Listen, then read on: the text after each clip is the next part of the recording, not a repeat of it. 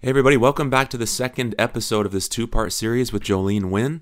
Today we're going to be talking about what to do if the wife is stuck in her trauma and is quote-unquote addicted to the trauma, and how can you rebuild trust in a relationship where there has been betrayal, and whose responsibility is it, and how can you take those steps after there has been a breach of trust in order to fully trust again and have a strong sense of security that those old things that had happened in the past won't happen again in the future.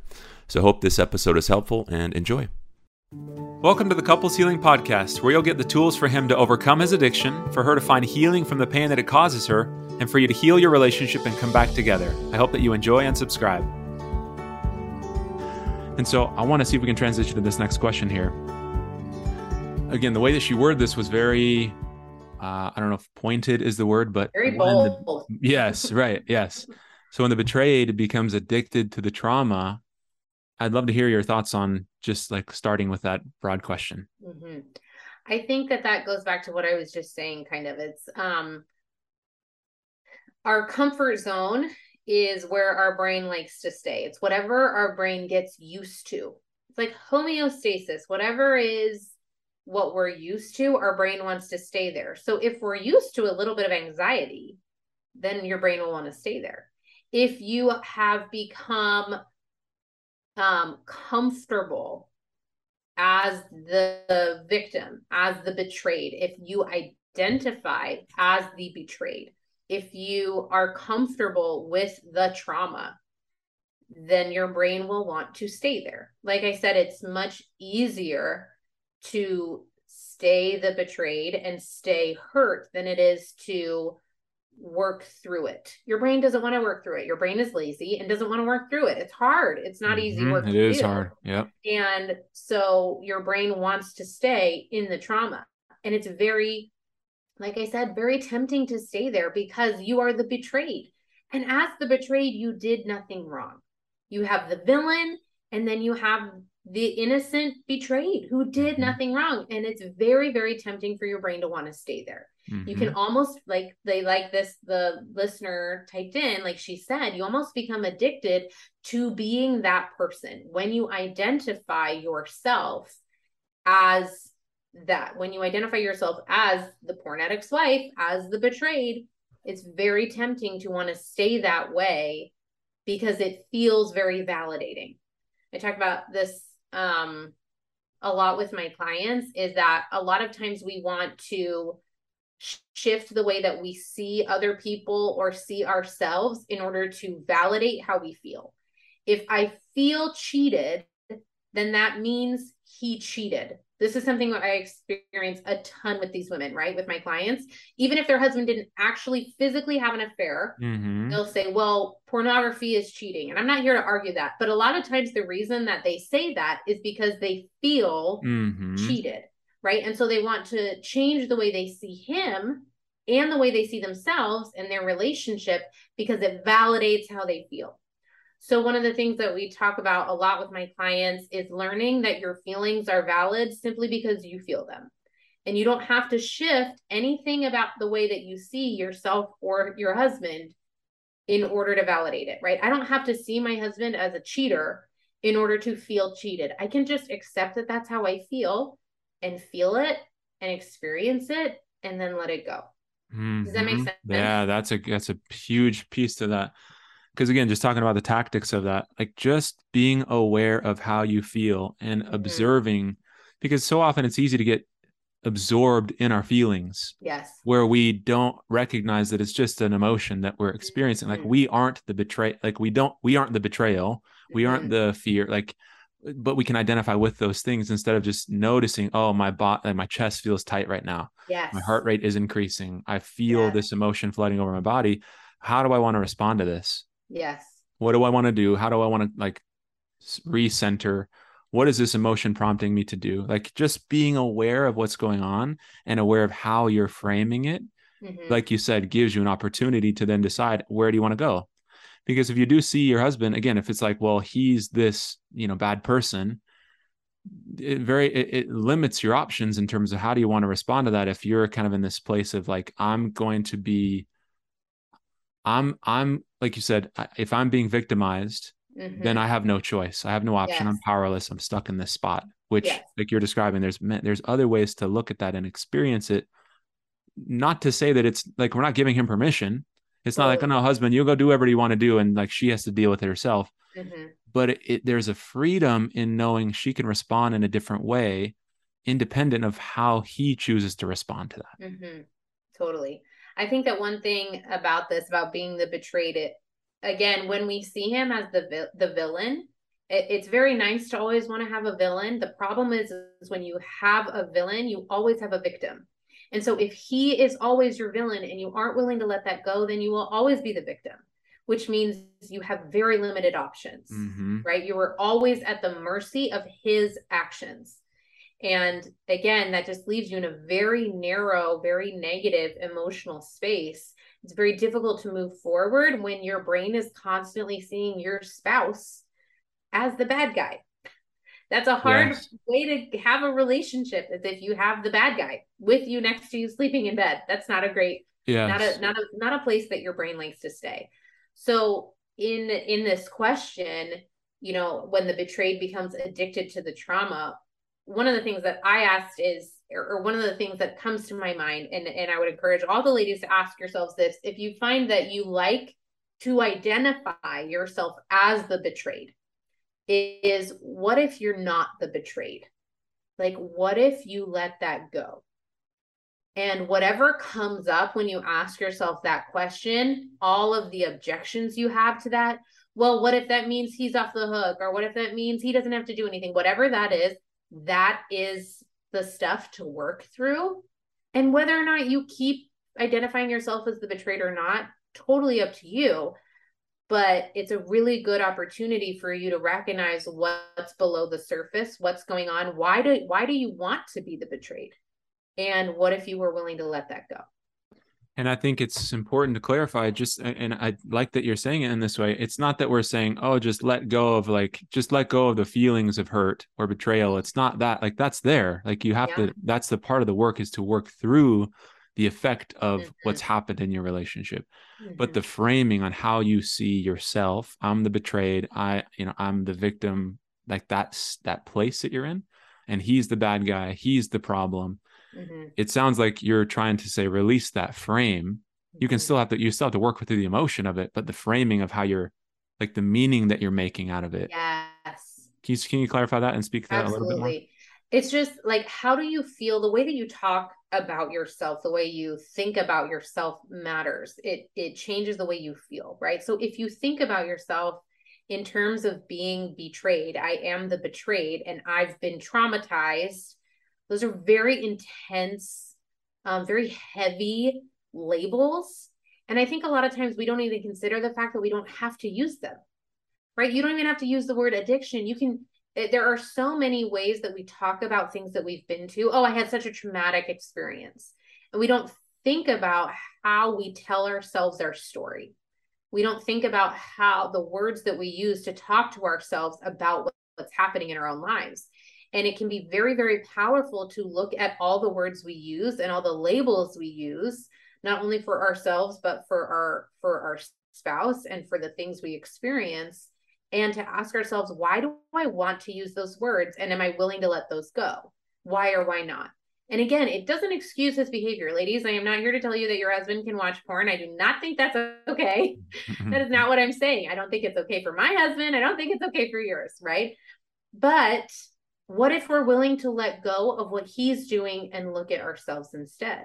And what happens with that? Now, there's going to be so many objections that come up of, it means, well, if I stop paying attention to him, then that gives him permission to do it, right? Our brain wants to make it mean something about ourselves or something about him or our relationship, but what if that's not true, right? Any meaning that our brain applies is just our own thoughts, right? So it doesn't have to mean that if you let go of being the betrayed, that he didn't betray you. Right. All it means is that you no longer have to think of yourself that way. And identify with that. Yeah. I remember, as you're talking about this, I remember a study where they had a couple groups of people witness a car crash, and the words that the researchers used, they changed one word. They said to one group of people, how fast would you guess the car was going when he ran into the other car? And they were like, I don't know, like 35, 40. They asked the other group of people who saw the same accident and said, how fast do you guess the car was going when he smashed into the other car? Just the one change of like ran into versus smashed, they rated it faster than the other group who saw literally the same accident. And so, like what you're saying, the way that we're describing this, way that we're framing this really does matter. And unless we're aware of the words that we're using and how we're seeing all of this, we get stuck in this overwhelm versus being able to take a step back, like you're saying, and observe, how am I framing this? What is this? What am I making this mean? How do I want to approach this? Because again, all of this being said, like you're echoing this, his work is important. We're not saying he's off the hook. He's not off the hook. If your relationship is going to grow, he has to participate with you. Like you can't do this by yourself, but you can heal independent of whether you can heal individually and feel better about you, independent of whether or not he chooses to change. And I think, again, with a lot of the people that I work with, the husband is involved and he is wanting to change and he's making steps and he's making progress. So even more so when we can reevaluate how we're seeing all of this, because there can still be room for standards and boundaries and expectations of this is like, if I'm going to be in a relationship where I'm open and I can be connected and safe and feel truly in love, then that's on the foundation of honesty. And there isn't pornography. There isn't all these things going on. Like, though you can still have those standards and expectations for your relationship without framing it in a way that keeps you trapped in like the pain of it. Totally. 100%. I love that example. That's so good. There's just a power in words. They evoke emotions. And so, and in each person, they're going to be a little bit different. Right. And so again, if you think about yourself in a certain way in relationship to your husband, and you find that you're hesitant to let go of that label or let go of those words and the way that you talk about it, just ask yourself why and be really curious and see what comes up, because that's a good indication of some work that maybe needs to be done. Yep. I think that's great. And just to kind of one last little piece to this, you mentioned a few minutes ago, again, if the wife were to see herself as the one who's the victim and say, I didn't do anything wrong. Like I didn't do anything wrong. I think it's in this, as we're talking about it in this context, like, yes, if he chooses to act out, like, no, you didn't do that. Like you didn't cause that. You didn't do something wrong to make him do that. And so on one level, I just want to acknowledge, like, yes, that's true. You didn't do anything wrong to cause this. Right. And I think to have, again, the label of I'm the betrayed, like this is the heaviness that goes with those labels. And again, the mentality, it's very, like you said, tempting to go there and to stay there because she didn't do anything wrong in that respect. Can you speak a little bit to that? I don't have a thought fully formulated with that, but absolutely. No, it's such a good point, because again, our brain often wants to make it mean something. It's like, well, if I didn't do anything wrong, then that means that I am the betrayed, right? Sure. And he's the problem. Yes, then he's the problem. If it's true that I didn't do anything wrong, then it means I'm the victim. If it's true that he's the one that's doing something wrong, then it's true that he's the villain, which means that I'm the victim, right? And so again, it just is learning how to separate those in your brain and how to say, it's true, how to accept, you know what, I didn't do anything wrong, period. And I can just accept that. But that doesn't have to mean that I use that as something that keeps me stuck for the rest of my life. Yes. And that separation is so important because you can acknowledge, yes, like you didn't cause him to act out, or the way that you are as a wife, or how you look, or what you do or don't do, right? Which is very common for many women in the beginning to say, like, this, it must be me. I'm not enough in some way. But to be able to separate and like, no, I didn't cause this. I didn't do anything wrong. This is his stuff. Like he needs to work through and deal with this. And then for her to be able to acknowledge, okay, there's stuff that's brought up. So how do I take this and resolve this within me? And yes, if the relationship, again, a big part of what I'd like to do with couples is help them create the kind of relationship that becomes a resource to help with that. You want to leverage any resource that you can, anything that will help you use. And like we're discussing, just so often people get stuck in these labels in an attempt to protect themselves, Yes. which is not helping them. Mm-hmm. It's even if he's not doing his work, whether he is or isn't, you can find a sense of safety and protection in and of like how you want to be and what you will tolerate and will not tolerate, and how you'll kind of navigate that situation. Like I've worked with people in the past where they say, like, if I don't pay attention, if I don't watch, if I don't check in, then my fear is that he's going to do it. Like then there's this like cover of, yes, any thoughts on that? Yes, this comes up so much. And what I want to say is that it's very tempting. We want to be part of the solution. It's almost like our brain, as the wife, wants to be responsible a little bit for his behavior. And that's what it's doing in a really sneaky way, is our brain is taking responsibility for his behavior a little bit. It's like, oh, well, I'm just going to monitor it. But if I don't, then he'll slip up. Well, that's us taking responsibility for what he's choosing to do, which is very tempting because we want to be part of the solution. Because there's control there, right? We want to be powerless. It's a false sense of control, and it's very sneaky, and it comes with all the well-meaning in the world of like, well, I want to be a supportive wife, and he's too embarrassed to tell anybody else, and so I need to be his accountability partner, and I want to support him in this. And those are all really beautiful thoughts that are just masking this desire to have kind of a hand in it, because our brain thinks that if we are part of the solution, then there's somehow something that we can do in order to help him. Which again, beautiful thought, but you actually have zero control or responsibility over what he chooses to do. Which is very, again, it puts a wife in the early phases of this, like in the early phases of understanding this, the fear is like, well, then I'm powerless. Then I'm just going to keep getting hurt. Like if I'm not doing anything, and if there is no, like if he's not doing anything to address this, and if I don't know about it, then I'm just going to continually be hurt. Any thoughts on that, like that objection, that fear? Absolutely. Well, like I said, as we were talking earlier, you're going to feel hurt either way. Whether or not you are monitoring his cell phone, if he chooses to act out, he will. And whether you're monitoring his phone or you're not monitoring his phone, you're probably going to feel hurt. Probably going to be disappointed, probably going to be upset, and that's okay.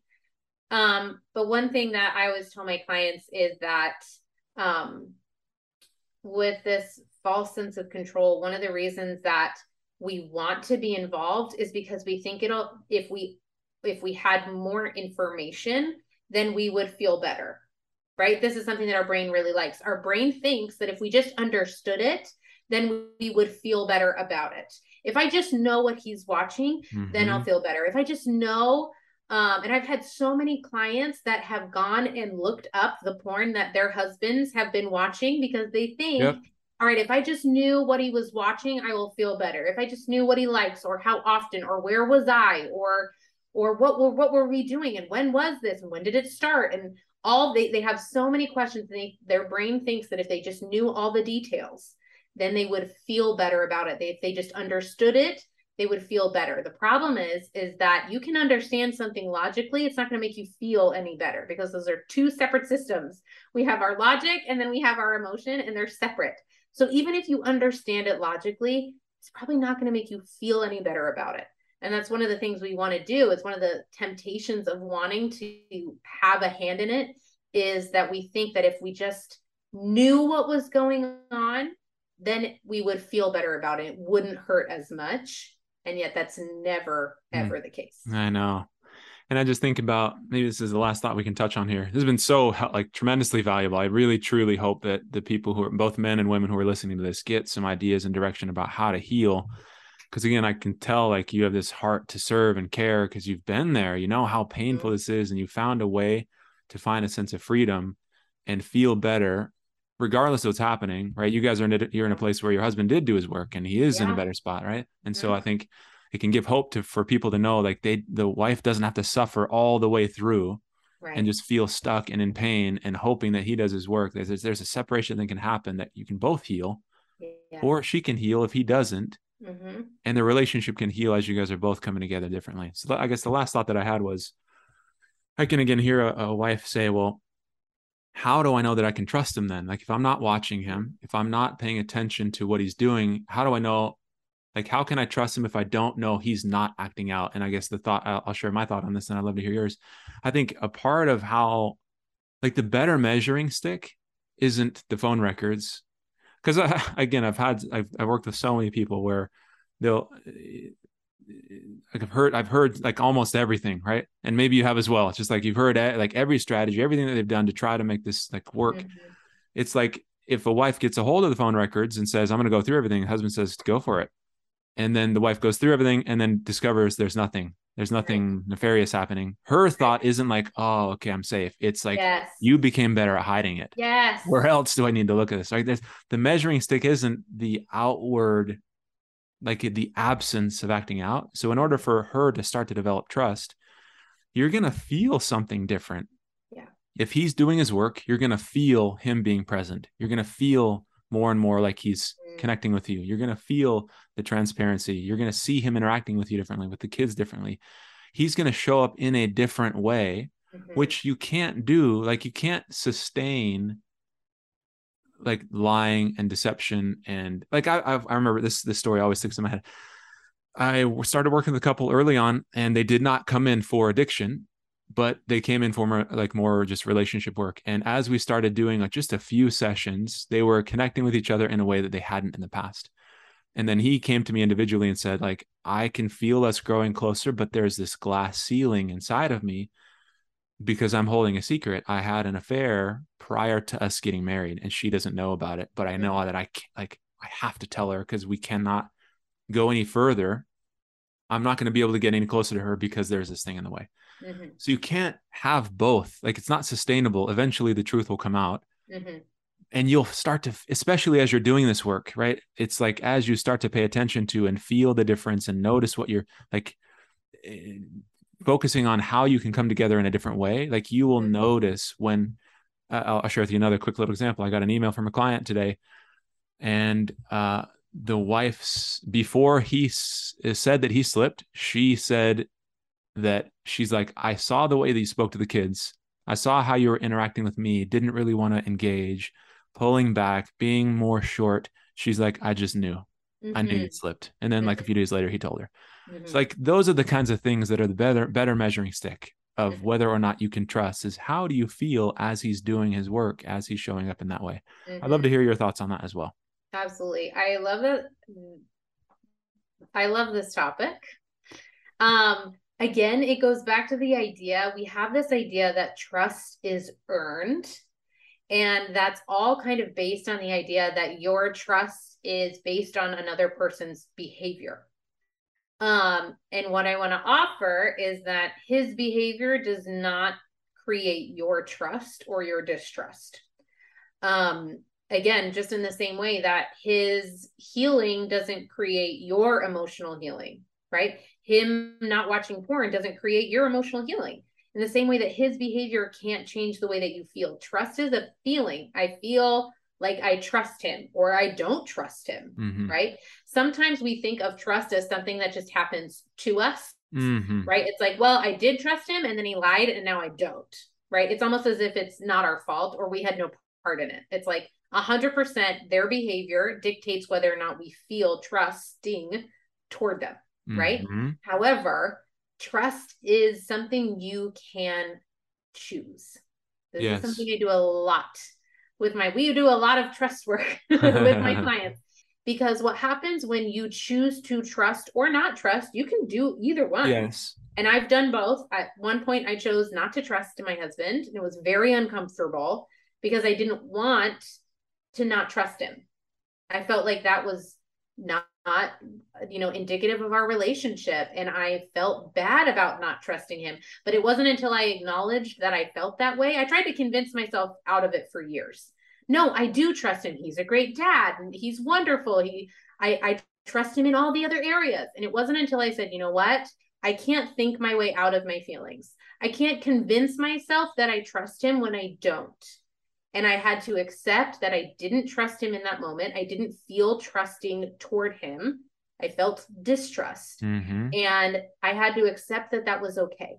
And I had to let go of this self-judgment, just like I was talking about earlier, and not make it mean anything about me or him or our relationship, and just acknowledge that it was an emotion. I feel distrust toward my husband. And compartmentalizing it into one little area was super helpful to say, you know what? I trust him in all the other areas, but I don't trust him in this thing. That's huge. That's okay. Yep. And giving yourself permission to not trust him in that thing. But then also recognizing that there is nothing he can do in order to make me trust him again. That's a choice that I'm going to have to make. Because he can do, just like we were talking about, like he can do all the right things. And that doesn't mean that I'm going to trust him. I could just think he's just getting better at hiding it. Or I could just think, you know what? You lied to me for years and I'm just going to not trust you forever because you don't deserve it. Right? That could also be my thought. Sure. So you deciding to trust or not to trust your spouse is something you have complete control over. And that's a tricky thing because it brings up a lot of thoughts and a lot of feelings. So unless you know how to work through your thoughts and feelings, it's a very sticky place to be. But I want to offer that is possible and that it's okay to choose either one. Yes, totally. Because again, if you see that he's not engaged, isn't caring, doesn't try, you're going to probably say, I'm going to choose to not trust in that. Like, I don't want to get close to somebody who's not, valuing our relationship in a way that can help me to like get close. Like if you're actively being hurt by somebody, you might stay in this position of like, I'm going to choose to not trust this. Sure. Right. And that's okay. You're just the acknowledgement of that. And what are your thoughts on, this is maybe the last question then. Do you feel like it's important for him to be engaged in doing things that can help provide evidence for her to make that decision to trust? Because I agree, I think trust is a choice. And so often women are afraid to make that choice until they see evidence, which makes sense, right? Sure. So do you feel like his contribution and providing that evidence can help give her more evidence to say, yes, I'm going to make the choice to trust? It's a good question. I think his behavior is irrelevant. Not that it doesn't matter in that, like, I hope he treats you like garbage. Right. That's not what I'm saying. But in terms of providing enough evidence that you could then feel better about trusting him, that's when I mean it's irrelevant. And here's why. Is because, like we were saying, he could do all the right things and you could still choose to believe that it wasn't enough. Sure. And so that's what I mean. Like that's why it's so important for women to do their own work, to get to a place where they are capable of deciding no matter what he's doing, deciding whether or not they want to trust him, no matter what he's doing, decide simply because that's how they want to show up. And that's what I ultimately had to decide. I decided that I was going to choose to trust my husband, knowing that he could lie to me, knowing that I might get hurt, because I wanted to be a wife who trusted my husband. And I was willing to do it because that's how I wanted to show up. Not all of my clients make that decision, and it's totally fine. Yep. But the point is getting to yourself to a place where you are acting independently of him, where you are choosing how you're going to show up no matter what. And that might choose to not trust him. That might look like not trusting him. That might look like trusting him. That might look like healing on your own, no matter what he's doing, because you have to separate yourself from his behavior and understand 100% that yes, you can be affected by his behavior, but his behavior is not dictating the way that you live your life and the way that you show up in the relationship. Does that make sense? Yeah. And I think this is, maybe we can have another discussion. This is like such a big topic, right? So maybe at some point we can revisit it, right? So it's, because again, I think, this can give people choices, because I work with a lot of people where they say, I want to know and see that he's changing in order for me to choose to trust him again. And I get where you're coming from. Even if he does those things, it's still her responsibility to make that choice. Like, even if he shows up, if perfection were possible, even if he showed up perfectly, she would still have to choose to accept his efforts and decide to give him her trust. And so, I mean, I think there are different schools of thought. I can totally see where you're coming from, where regardless of what he does or doesn't do, how does she want to show up? Does she want to trust? Does she want to feel a certain way towards him? I think, yeah, I can totally see that. And I think the other school of thought is how necessary and relevant it is to actually build that evidence. And that's I totally believe that it's so critical for the husband to demonstrate trustworthiness and for him to show her that he really is different, so that it's so much easier for her to make that choice, knowing and having evidence to support, hey, I can trust again, and I'm not just going to get dropped over and over and over again. He's not going to be perfect, but you can have a sense of trust that he's committed and trying and getting the tools and working through things and making changes. It's almost like, I don't know, I have this analogy or like an image in my head.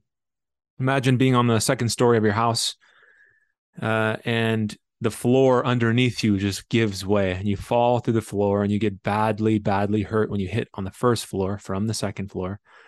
And then the contractor comes in and says, all right, you know what? I'm going to make sure this doesn't happen anymore. I'm going to reinforce the floor. I'm going to do all this stuff. It's completely understandable if the wife, or if whoever falls to the floor, goes up and says, okay, like, show me what you're doing. Because what just happened? How did that happen? Why did the floor just give out? I need to fully understand what is going on here, so I can have a sense of knowing what happened, so I know that this isn't going to happen again. And then how are you going to reinforce this to make sure that it really doesn't happen again? And so I just imagine the contractor going around the room as he's building it and saying, see, look, this is what I'm doing here. This is what I'm putting in support here. There's beams here that weren't there previously. I'm approaching it like this, doing this, where you're being walked around and shown this is all of what's different.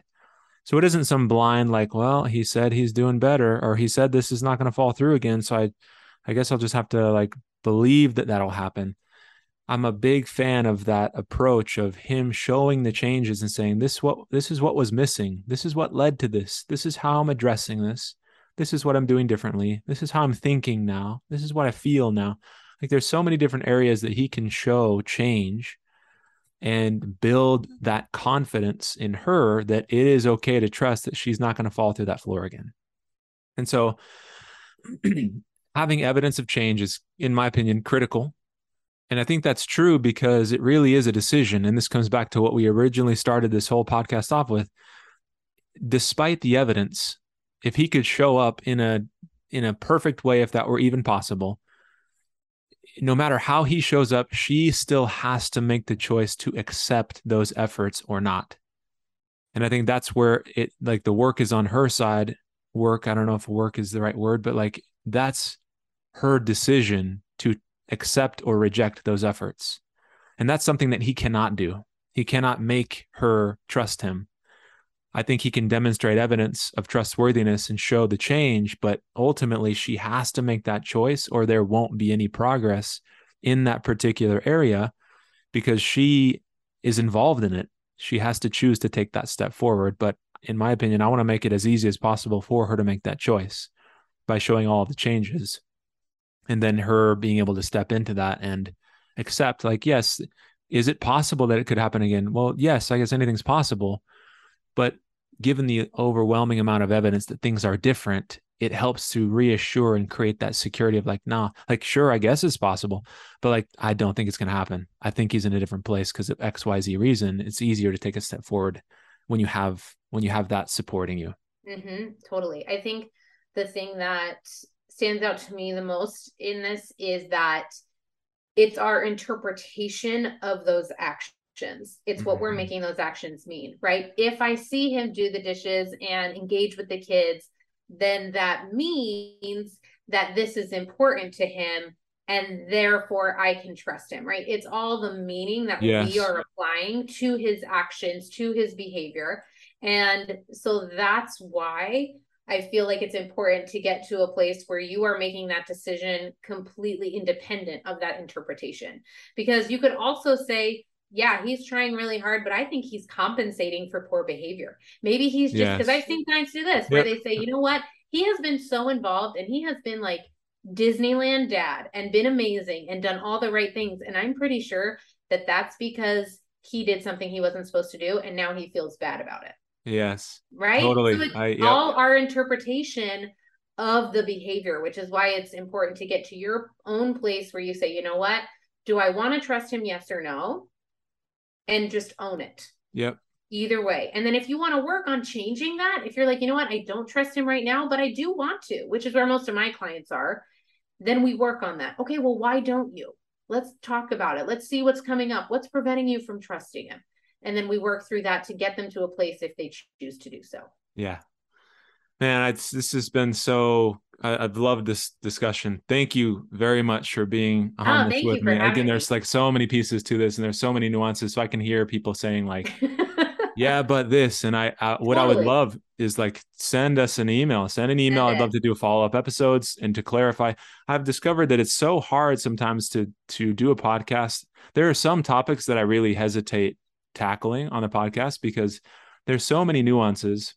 Mm-hmm. And there's so many, there's no room for follow-up. Like if I were to say this thing and a wife says, well, what about this? Then it's like, oh yeah, that fits by looking at it like this. And you can address like, it's so hard of the podcast because there's so many different ways that people can hear this and say like, wait, what do you mean? How could she have said that? I know. When it very well could have fit exactly with her world. It's like, no, her objection and how she's speaking, there's complementary, like there's a way to navigate all that. It's just so hard because you can't like clarify it in real time, 100%.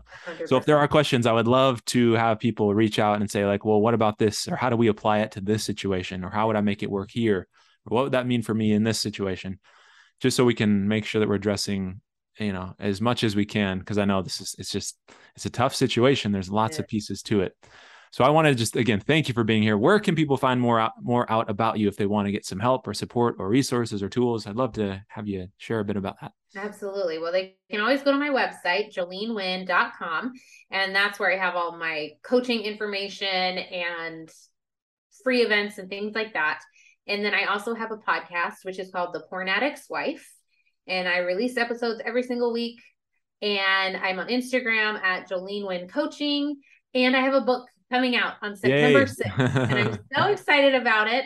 And it'll be available on Amazon. So if you go to my website, jolenewind.com, you sign up for my email list, then you'll get an email on the launch day with like the link to go buy it.